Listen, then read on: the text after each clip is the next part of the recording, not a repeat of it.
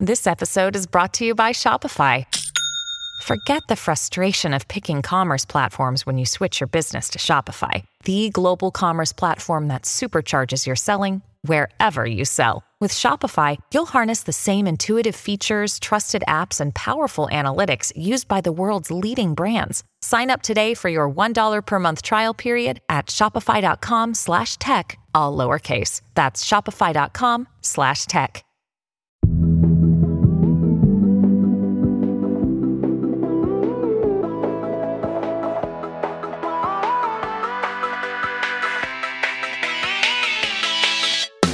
Hi, I'm Rachel Hampton.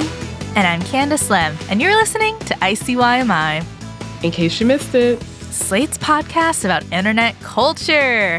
And I gotta say, fall TV, you're going off, okay? Golden Bachelor, whole team here, still going strong. F-Boy Island, new season coming up. The Crown, I love The Crown. It's coming back later this year. Rachel, though, anything you're excited for? people who listen to this podcast for a long time know that I am a Real Housewives of Potomac girly. I am very excited for the return of that season. Also, this isn't technically fall television. It's kind of like fall, winter, spring slate, but allegedly Interview with the Vampire season 2 is slated to release in early to mid 2024. AMC reached an agreement with SAG-AFTRA that is separate from what's happening with the strike. So they are back on. So yes. I am so excited. I love one of the best shows. It's so good. I also, this is not new, but I started watching Moonlighting this week, and they do not make television like that anymore. They just don't make television like that anymore. Oh my God. Okay, I'm really glad you're watching Moonlighting, because guess what? I am also watching Moonlighting. Yes. It's so good. It's very weird. Can I say that? It's very weird, but it's so good. And I gotta say this. I never knew that Bruce Willis was that hot. Okay, I watched that first episode and I literally texted my group chat, Bruce Willis was so pretty. My God. Yeah, he was smangin'. I get it. I get it. Not smangin'. Anyway, we're both Moonlighting Hive, which is awesome. One of us is Bruce, the other one is Sybil. We'll find out who later. Ooh. But I think it is time to talk about a bigger thing that happened this week. Yes, Will and Jada Pinkett Smith. So this week, Jada Pinkett Smith, she went on NBC to do an interview with Hoda Kotb, and in that interview, she reveals that her and Will Smith have been separated since 2016. So that is before the slap, that is before Red Table Talk, that is before the entanglement era. And this interview happened because Jada is releasing a memoir this month called Worthy. I will say, as a media insider, I've heard from people who have advanced reading copies that the book actually isn't that juicy if you've been keeping up. But it does talk about her relationship with Will Smith. And there's another little interesting tidbit in her book. Jada claims that Chris Rock, aka receiver of said slap, asked her out on a date before the slap happened. Oh my God. Wait, what? When did this happen? Okay, so there apparently was one summer where a lot of Will and Jada divorce rumors were swirling, which is basically every summer. Let's be honest. And Chris read the tabloids. He was keeping up. He called Jada and was like, hey, I heard you're single now. You want to go out? Jada is like, we're not divorcing. And apparently Chris apologized for assuming the rumors are true and shooting his shot. But I will say, after hearing about this, I just feel like it adds so much context to the slap. Oh, 100%. And it's wild because that moment when Will Smith slapped Chris Rock at the 2022 Oscars, like, I think of that moment so differently now because knowing that Chris Rock asked her out when they were talking about separating, knowing that Jada and Will were, quote, living separate lives when the slap happens. Like, I understand why Jada and Will have kind of hidden this from the public for like the last 7 years because people clearly are talking about it. And this is a couple that I think gets a lot of scrutiny for what they put out there. But what is your takeaway from this Jada and Will revelation? Are we in this like Prince Harry spare press cycle 2.0 situation? Kind of, except I don't know. I mean, I feel like I'm not the right person to ask because my threshold for Jada and Will content is actually quite high. I have written about this for Slate before. A lot of people of my age bracket, they were kind of like the aunt and uncle of Black Hollywood. Like, you look at their family and you're just like, Jada, Will, Jaden, Willow, incredible family, so hot, so beautiful, so talented, every single one of them. So I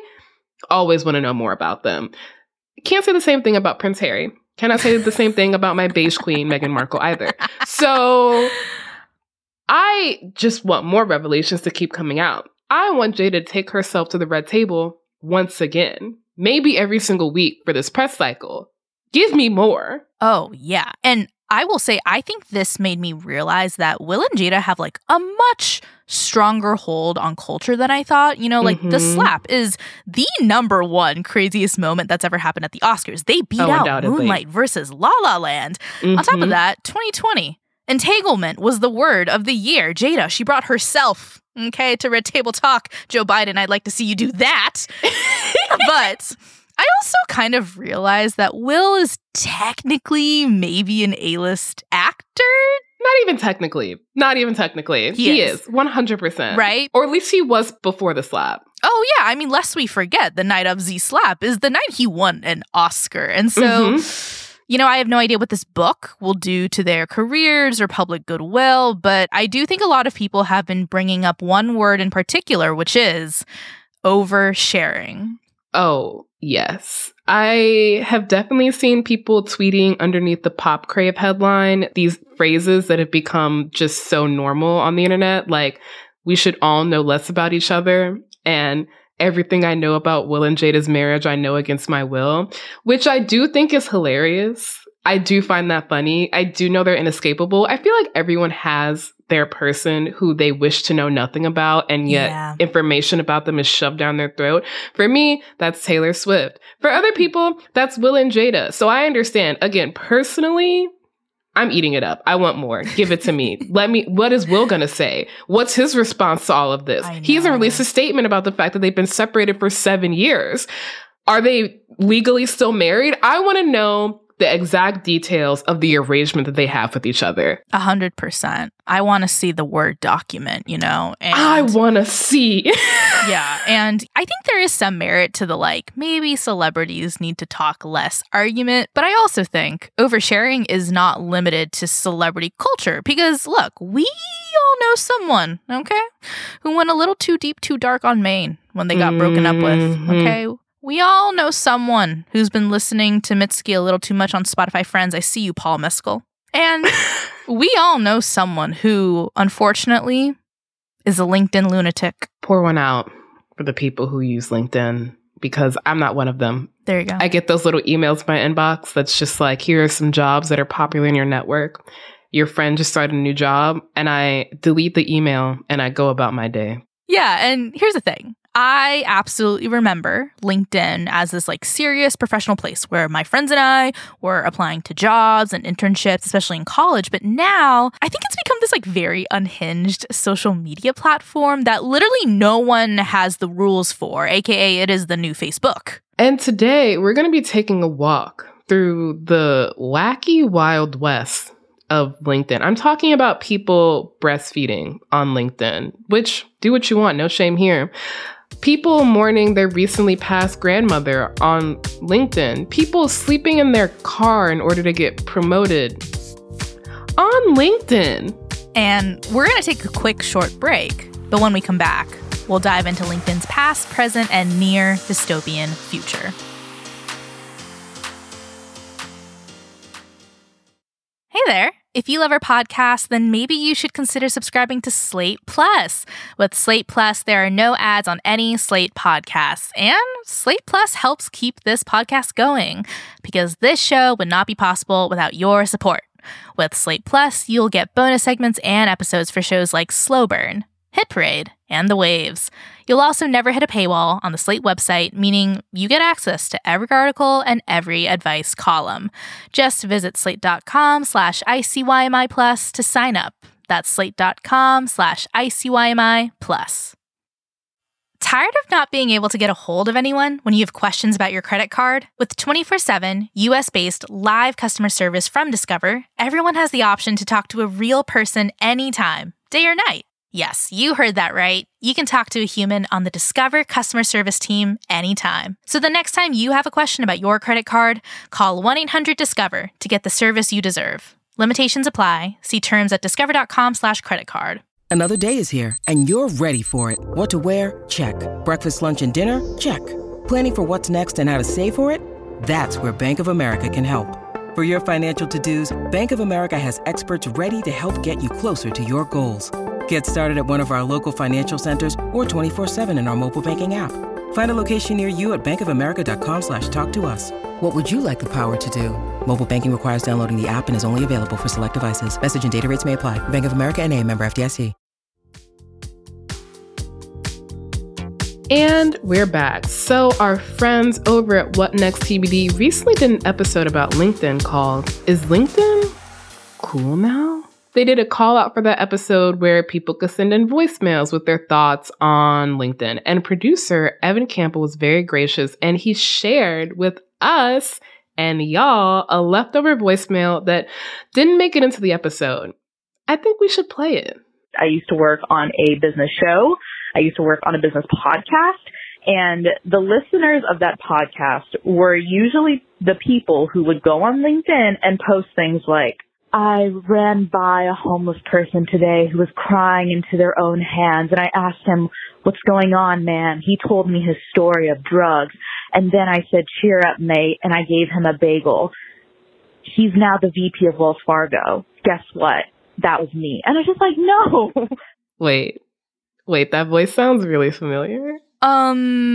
Yeah, so I'm going to take myself to the Red Table Talk right now because that voicemail was left by me, Candace. We are here at the Red Table with Candace to talk about this voicemail that I'm obsessed with. I'm obsessed with everything about it. I'm obsessed with the way that it cuts off at the end of it. It's 3 minutes. We haven't played all of it yet, but I love it. Candace, A+ work. Yeah, and if I may give like an opening statement. Yes, you may. Evan, shouts out to you. Evan was asking around for people's thoughts on LinkedIn, and I didn't actually think I had much to say about it, but then I was like, hey, you're a colleague. I'll do this favor for you. Got it. So I send in this voicemail, and I'm going to be very honest. I'm aware I sound unhinged, but prepare to get more obsessed, Rachel, because no. I did not send in one voicemail.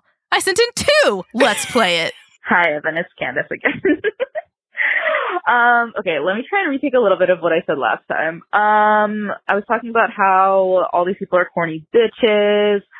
LinkedIn makes me feel bad about myself because I go on there and just compare myself to people I will never, ever succeed with, because I really think a lot of people are making up their LinkedIn posts. I really, really do. Hey, it's Candace again. I have so many thoughts about this. The first one is thank you for giving this to the world. The second is I have a lot of questions about your feelings about LinkedIn because you have a lot, which was unexpected for me, but not unwelcome. Importantly, I listened to these voicemails multiple times so I could come to you prepared with the preguntas importantes. You know, later on in the show, we're going to dissect your voicemail. I'm dead serious, like point by point. Second by second, because there's some really interesting points in there. But before I grill you about your kind of 95 theses of LinkedIn, I feel like we kind of need to describe how LinkedIn went from a website that was basically a kind of digital resume to what our sister podcast, What Next TBD, describes as the next Facebook. Yes, and while we wait for me to go on trial, I have to say, I was definitely curious about how LinkedIn even got to this place, because I just remember using LinkedIn in 2015 and it was just so boring. Like LinkedIn used to just be boring.com. You're so right. Let's start there. So the platform known as LinkedIn actually started in 2002, which I was very surprised to find out how long it's been around. But it was started by a man named Reid Hoffman, who was a Silicon Valley project manager person. Like he worked at Apple around 1994, and then he was the project manager for Worlds Away, which was this kind of virtual world simulation. And Reid's watching the way people are living on the internet, and he kind of foreshadows that at some point we are all going to have specific spaces and specific identities online, meaning you're technically still the same person between Facebook and LinkedIn and TikTok. But you go to all of those places for different things. They separate your social side from your professional side from your fun side. And by the way, this is 2002, so we are barely in the age of social networking because MySpace would not get founded until 2003. Facebook, not until 2004. So Reed is, sitting at home or in his office. I don't know where he was sitting. I'm just making this up. I'm painting a scene. But Reed comes up with this idea to link people up online. And he thinks, what's the kind of part of your life that you talk about with basically everyone? You talk about at a party, you talk about on the train, you talk about with your mother. Something that's interesting and something that is verifiable. And that's your job. Your job history. You can technically lie about that, and people do. And honestly, shout out to scammers. But industries are usually very small worlds. And LinkedIn kind of proves how small they are because people can check and be like, yeah, we did intern together at IBM in 1997. And you know what? You had really bad time management issues. I'm not endorsing you for that. Exactly. And so LinkedIn officially launches in 2003. And it's basically like a chum bucket for resumes. To give some context, do you remember Career Builder? Monster. Those sites launched before LinkedIn, so LinkedIn was kind of unique in that, yes, it was a resume dumper, but it was also a place to purposely connect and follow and be a part of an industry-specific community. I mean, their front page, it even had this stock photo of a woman with the words, "Find the people you need through the people you trust." Wow, that's basically the tagline of Hinge. Yeah. But LinkedIn launches in 2003 and it reaches 1 million users by the end of their first year, which is incredibly impressive. Indeed.com, they were founded in 2004. So LinkedIn has some competition, but in 2005, they start beefing up their kind of subscription service, LinkedIn Premium.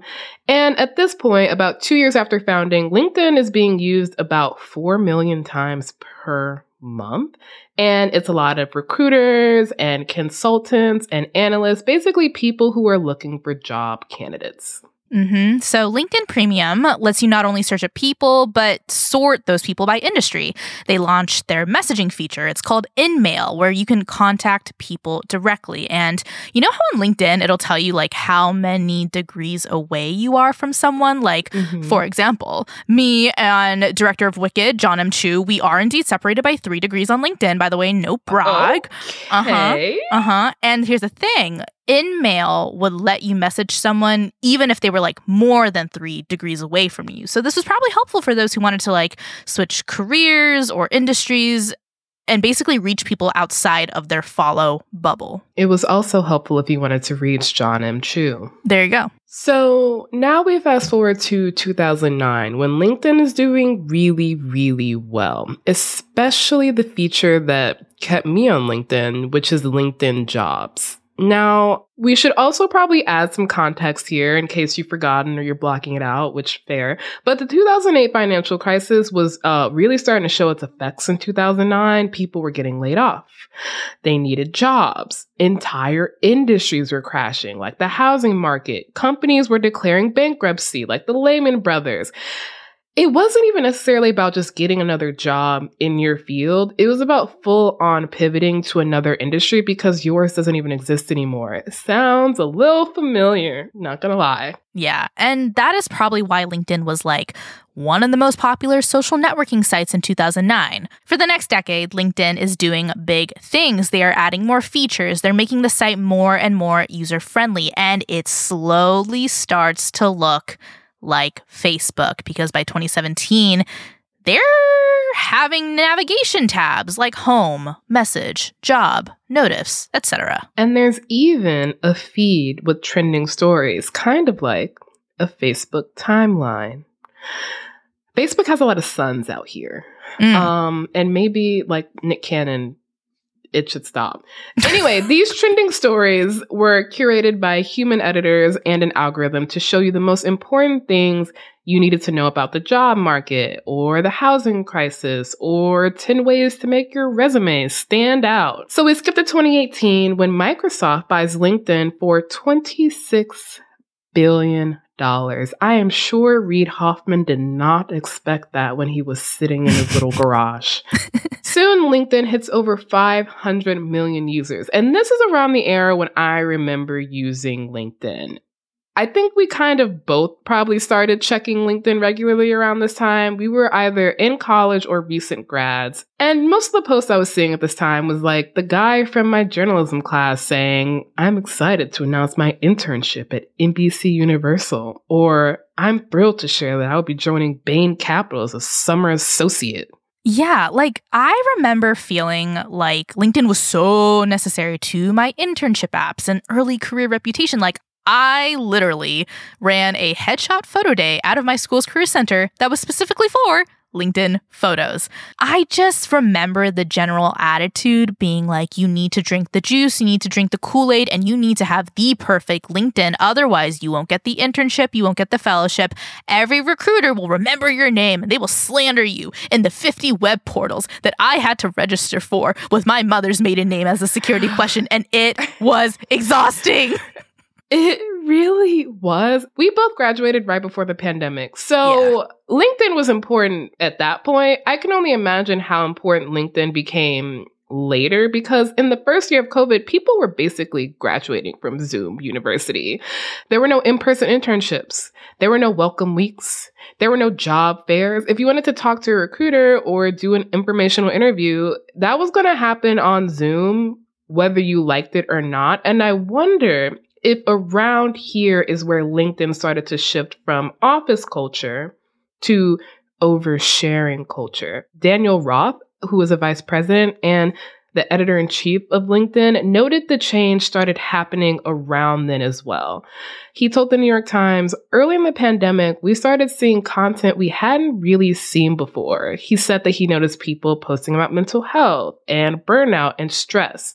He said, quote, these were unusual posts for people where they were being more vulnerable on LinkedIn. And I want to take a look at that because, you know, in 2020, the New York Times, they basically put out this step-by-step guide on how to win the game of LinkedIn. And so they're giving you tips like, update your profile regularly, be active on the platform, don't be shy about needing a new job. And I guess those are good tips.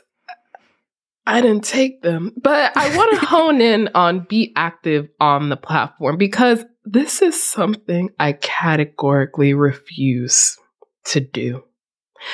Even though in this New York Times piece, they talk about how having a stale profile is basically death unto itself. If you're maybe questioning why no one is reaching out or offering you job interviews, it's because you're just another resume on a giant pile of other resumes and you haven't really told anyone, like, what's your passion? Why are you a storyteller? What stories are you telling? Why are you such an overachiever? So if you want to communicate to people that you're an overachiever, you needed to start liking other people's job announcements, even if you are jealous and hated them in Econ 101. You should share articles that you read and like and have something to do with your industry because other people will then like and comment on them. And lastly, and possibly the kiss of death for me personally, you should make content specific to LinkedIn. You need to write articles on LinkedIn about your experience graduating during the pandemic. You need to become an expert in something you're probably not qualified to write about, but could definitely post about in a very medium.com way.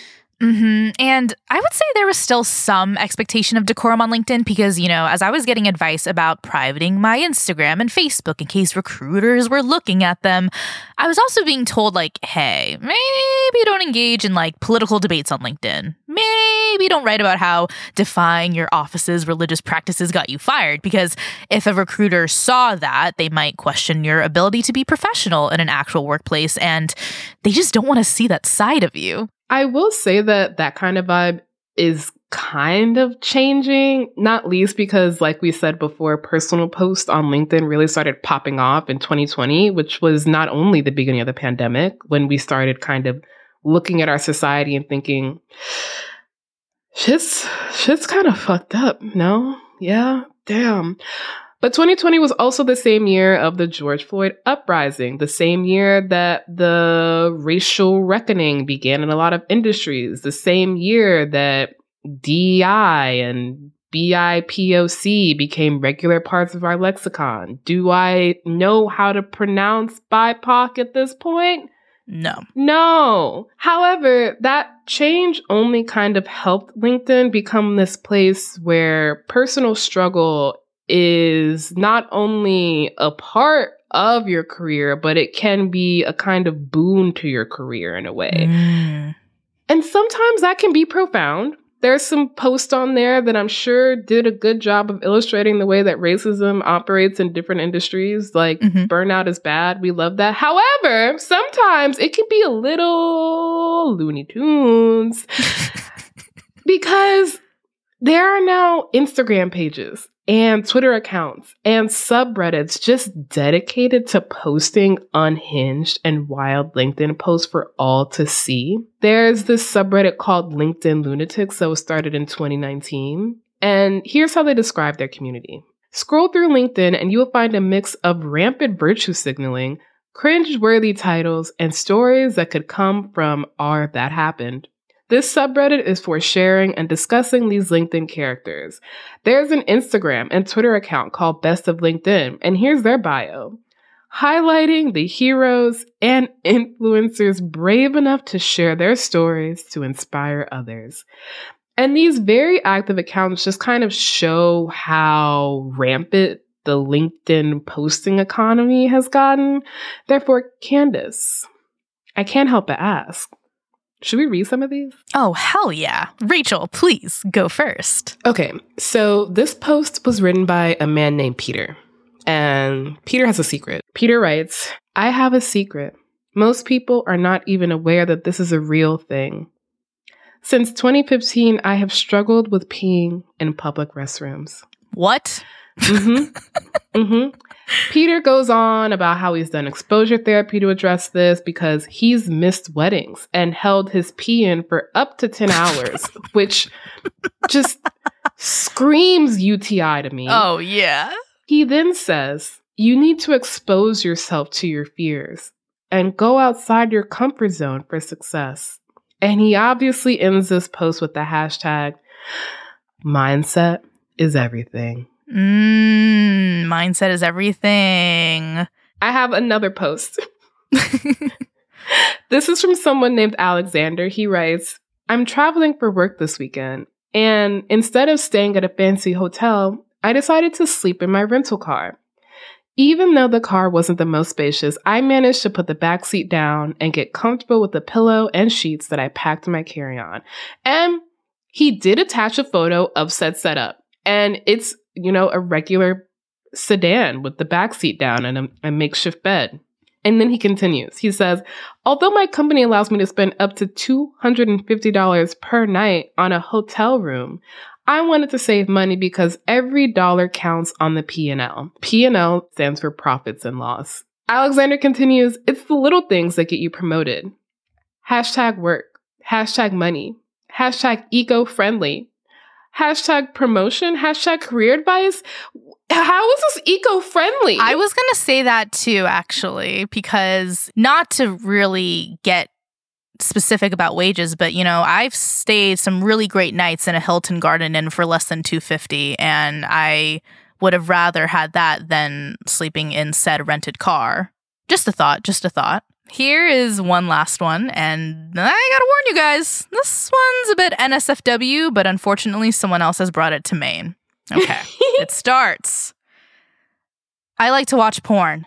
Yeah, I admit it. And I'm sure many of you out there have seen your fair share. But why am I bringing this up? For two reasons. One, because no topic is off limits. And two, because it's important to be aware of indulgences in your life. There are some things that need to be done in moderation. For some, including myself, porn is one of them. Be very aware of the things that, if you do too much, cause more harm than good. Carry on." how is this professional? How is this in any way appropriate to put on a professional platform? Exactly. I don't get it. This is wild. And honestly, I think I need a break. I need a break to consider everything we just read. But when we come back, we're going to hear something maybe even more wild, perhaps even more unhinged. And that is pure, undiluted Candace. Because Candace, we're going to play and break down the voicemail you left for What Next TBD. And we're going to do a line reading for the ages.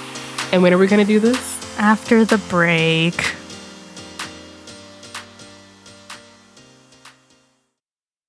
This episode is brought to you by Progressive Insurance. Hey, listeners, whether you love true crime or comedies, celebrity interviews, news, or even motivational speakers, you call the shots on what's in your podcast queue, right? And guess what? Now you can call the shots on your auto insurance, too. Enter the Name Your Price tool from Progressive. The Name Your Price tool puts you in charge of your auto insurance by working just the way it sounds.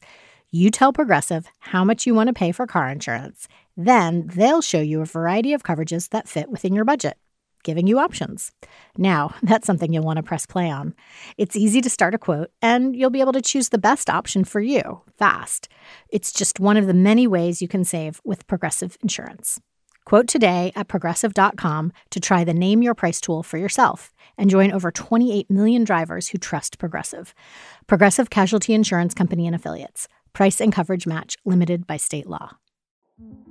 In 2007, TV network CBS dropped 40 kids in the middle of the New Mexico desert as part of a brand new reality show. These kids would have to build their own society from scratch. And if this sounds like Lord of the Flies to you, well, it was meant to.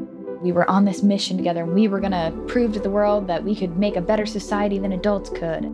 I'm Josh Gwynn, and I want to know what this wild TV experiment was really about. Split Screen Kid Nation, a 6-part podcast from CBC. Available now. And we're back. And I have something to admit. Oh, go for it. I can't stop thinking about those voicemails that you sent to What Next TBD. Like, I actually think they should be played in the MoMA as performance art. And I think we need to give them the space and time they deserve, because we've delivered the context for your opinions, and now I think we're ready to hear your opinions. So we're going to devote the rest of the episode to a close reading of these voice memos. Oh, God. Are you ready? I don't know. Great. Hi, TVT, TBD. Hi, Evan. It's Candace. You don't need to include this intro in there. Okay. We've got a strong start already. I hate LinkedIn. I don't think it's cool, and I think it's for corny bitches, and I'm going to tell you why. Okay, before we get into why, I need you to define your terms. When you say corny bitches, there are many varieties. So what variety do you mean? Sure. Corny, meaning cheesy, meaning you look like a fool, meaning you think you're funny, but you're not. Bitches, meaning I see it as gender neutral. Okay, so really these bitches are mainly men who are being cheesy on LinkedIn. But when I really say bitches, I mean I hate you. Firstly, I have such an issue with people who use LinkedIn as a social media platform and who actively post on there. Why? Because all of their posts are just savior complexes thrust into a professional environment that I never asked for. So, for example, let me just be very honest. I used to work on a business show. I used to work on a business podcast. And the listeners of that podcast were usually the people who would go on LinkedIn and post things like, I ran by a homeless person today who was crying into their own hands, and I asked him, what's going on, man? He told me his story of drugs. And then I said, cheer up, mate, and I gave him a bagel. He's now the VP of Wells Fargo. Guess what? That was me. And I was just like, no. Okay, I have to admit that I do feel like you working on a business podcast does perhaps contribute to your LinkedIn distaste, because like I'm mostly agnostic on LinkedIn. So, you know, with as much professionalism as you think is necessary, because we're not going to burn any bridges here, Please tell us about the listeners of that show or the listeners of that kind of show, hypothetically, allegedly. Basically, I worked for a podcast that interviewed entrepreneurs who have succeeded to the nth millionth dollar. So, for example, they did interview Reid Hoffman, the founder of LinkedIn, and they would also do like live events and conferences and all that. So the thing about this show is that a lot of the listeners were like up and coming entrepreneurs, people who had full-time jobs that wanted to pursue a side hustle, people who not exactly billionaires, but would really love to be. And I just remember meeting these people in person at live events and these conferences, and I knew that their cologne was Hustle Grind by Calvin Klein because these people were always on. You know, I would go up to them. I'd be like, hey, we have some breakfast tacos. Would you like one? And they'd be like, hi, my name is da-da-da, and I'm the CEO of blah, blah, blah, and I'm looking for blah. And I'd be like, stop. I don't like this. Please stop posturing to me. I'm not going to invest in your laptop stand startup. My hugest issue with LinkedIn especially is that it is this close to DeuxMoi. It is this close to DeuxMoi, meaning there is no fact checking. No one is asking questions like, hey, hold on a minute. I think you weren't that, da-da-da-da. You can say whatever you want. No one's going to check you, boo. That is my first issue. Okay, DeuxMoi, explain. This was part of the voice note that I kept being like, I want to know what's in Candace's head. I mean, I always want to know what's in your head, but this part I was like, tell me more. It is no secret. I've talked about DeuxMoi on several audio platforms. DeuxMoi is a celeb gossip Instagram account that is run by an anonymous person. Basically, what you do is you submit blind items to this person via Instagram or email, and it's usually something along the lines of like, I saw this funny A-lister sitting next to this D-lister at Carbone, Anon Pliss, and then you as the viewer have to guess like, okay, who's the A-list funny person? I know Carbone, who's D-list, whatever. The thing about DeuxMoi is unfettered because said person who runs it is not a journalist. They literally post anything that you sent in, whether or not it happened, whether or not you got it wrong, they don't care. And in a very similar way, I feel like LinkedIn is also unfettered and unverified because, like, guys, you can lie about your job history on LinkedIn. And because of that uncheckability, I just have a very hard time believing a single word any of these LinkedIn girlies say. And by the way, that is a literacy skill unto which I have gained because I was a victim who started believing DeuxMoi's blind items. And then I said, hey, don't let this take you over. My next issue is that I just feel like when I was in college, I used LinkedIn a lot because I was like gathering. I was info gathering. Like, okay, this person went to this school. They did this major. They did this internship. They got here. I'm going to do that. Whatever. And it's okay to use it as info gathering. In fact, I would maybe say it's a stalking tool. Okay. This is the part of the voice memo where my little ears perked up because I'm going to be honest. I said I don't use LinkedIn. That was a lie. I do use LinkedIn.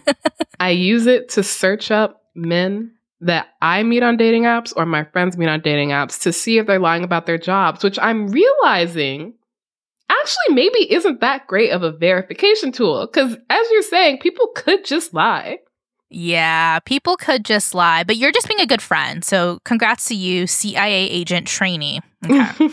So here's the thing. I do remember being very obsessed with LinkedIn in college because like I went to journalism school and I just remember the first day I arrived, the thing that they always tell you is like, you're probably not going to get a job within the first 6 months of graduating. Just like prepare for that. And I was like, okay, so I just got here off the plane at LAX with the dream of my cardigan. And I decided to take those words and I said, try me, bitch. And so I became obsessed with doing whatever ground gathering I needed to do to like guarantee my future. I just refused to be another unemployed statistic. However, if you are going to use said stalking tool as a platform unto which to brag about all the things you've done, I just find it to be wrong place. Like, it may be the right message, wrong place. And also in college, when I would go on LinkedIn, I would go on there and I would just feel bad about myself. So bad about myself because they got the internship I wanted. They're doing this at their age and I'm not there yet. And I just feel like LinkedIn is a comparison tool that consistently steals joy, there is no reason to go on it. I do think it is toxic. Okay. A lot was said here. Mm-hmm. Not only is LinkedIn a stalking tool, it's a comparison tool. And candidly, I agree with you on both. I wanted to dive deeper into this because the thing about LinkedIn is that theoretically, it's the place to brag about your career accomplishments, right? Right. And if you can't brag there, where can you brag? You know? I wanted to pose that question to you. And also, do you feel like the toxicity you're talking about comes from the bragging or from the fact that, you know, when you are looking for a job, LinkedIn feels like a place you need to spend a lot of time on? Because like we said, the last time we really spent a lot of time on there was when we were unemployed college students. Yeah. This is tough and a very fair question because you're right. Like, where else am I supposed to give my hashtag some personal news except for LinkedIn? And I wanted to ask you this, Rachel, which is, was there a point when you stopped being jealous of someone else's career? Like, do you remember having a moment where someone like posted on LinkedIn or Twitter being like, hey, personal news, and instead of being like, wow, you were like, hey, that's awesome, congrats, move on? Oh, that's a good question. I mean, honestly, I would say I don't think there's really a point at which that envy fully goes away. But I do think that as I've gotten further along in my career, I've learned that there is no perfect job. And that mostly comes from having friends in the industry and looking at them and knowing the insides of their jobs. It's just like the envy kind of goes away because you recognize the downsides that come along with it. And you're like, well, I'd like more money and to do less work. And that's about it. Yeah, exactly. And I would say that I dealt with this like very deep green type of jealousy for my entire college career, even a little bit past graduation, because it didn't matter if I even like applied or even wanted the job that the person got. I was just so unhappy with where I was that I could not be happy for someone else. And I literally remember being in college and being mad that this random business school guy got an internship at JP Morgan, and I was for some reason mad. I'm not in business school. I don't want to work at JP Morgan. Why am I so jealous of someone who, like, congrats to him? I just couldn't separate myself from someone being successful that was not me. And I just think that if I had put down the LinkedIn, I would have just had cleaner waters, because that obsession, it really drove me to like literally look up people that I can't even remember now. Not a single name, job title, nothing. It was just energy that I wish I had spent doing like other college things like sleeping or eating nachos or like making friends in real life with people who actually were interested in me as a person and not a LinkedIn connection, you know? Definitely. Now we're going to play my favorite part of this voice memo. Oh, wow. On top of that, my whole thing about hustle grind culture is that if you are self-assured, if you like yourself, and if you are successful in the way that you deem and define success, why the hell are you posting about it on LinkedIn? Do you not have a dog unto which to spend time with? Do you not have people in your life unto which to spread that wellness and success and just... Every time I hear this cutoff, it's better than the last. Like, it's low-key giving Alexis Neers calling Nancy Jo Sales. Like, it's just perfect. Did you cut yourself off, or did you just get timed out? So I was indeed cut off by the inbox, and that is when I was like, oh, I should submit myself to LinkedIn lunatics because I am one of them now. Well, before you do that, we're going to play the second voice memo you sent after you were cut off. I guess my last thoughts on it are that I just think that LinkedIn is not a social media platform. Therefore, I don't think a rational person should be using it to post. All right, so I have some final few thoughts to kind of wrap up this episode and, you know, wrap up your voice memo saga. First, I get what you mean. Though technically LinkedIn is a social media network, it doesn't feel like one, right? Which leads me to ask, is this your Roman Empire?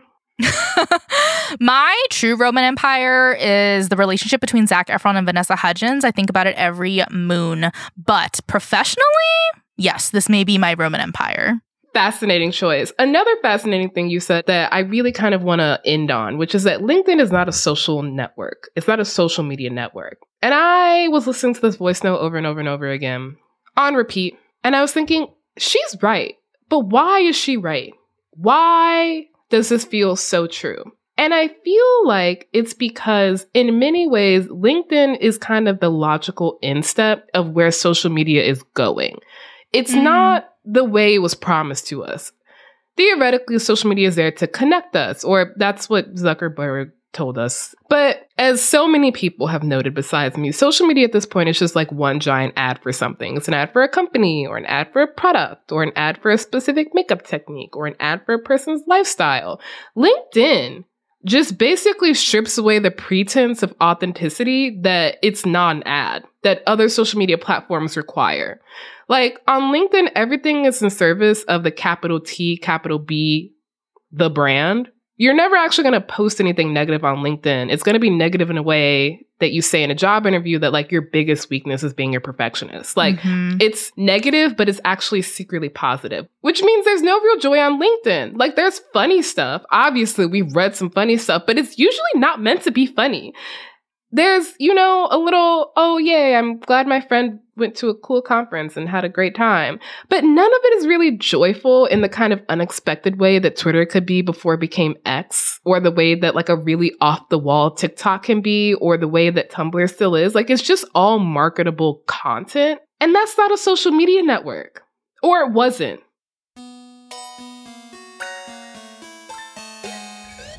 All right, that is the show. We'll be back in your feed on Wednesday, so definitely subscribe. That way you never miss an episode. Please leave a rating and review on Apple or Spotify and tell your friends about us. You can follow us on Twitter at ICYM_pod, which I just realized you can't actually DM us that anymore because Elon Musk hates us. But you can email us your questions at ICYMI@slate.com.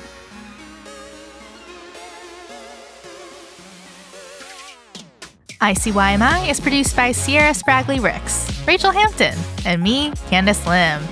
Daisy Rosario is our senior supervising producer, and Alicia Montgomery is Slate's vice president of audio. See you online. Or on LinkedIn. Why didn't I use Candace's voicemail in our TBD episode? Well, partly because she split her message up into 2 voicemails, and I was too lazy to splice them together. But mostly because she spoke truth to power, and I was worried that the Sigma grindset people would track me down and bombard me with messages about how I wasn't grinding enough to be successful. All right, bye-bye. Without the ones like you, who work tirelessly to keep things running, everything would suddenly stop. Hospitals, factories, schools, and power plants, they all depend on you. No matter the weather, emergency, or time of day, you're the ones who get it done. At Grainger, we're here for you with professional-grade industrial supplies. Count on real-time product availability and fast delivery. Call, click Grainger.com, or just stop by. Grainger, for the ones who get it done.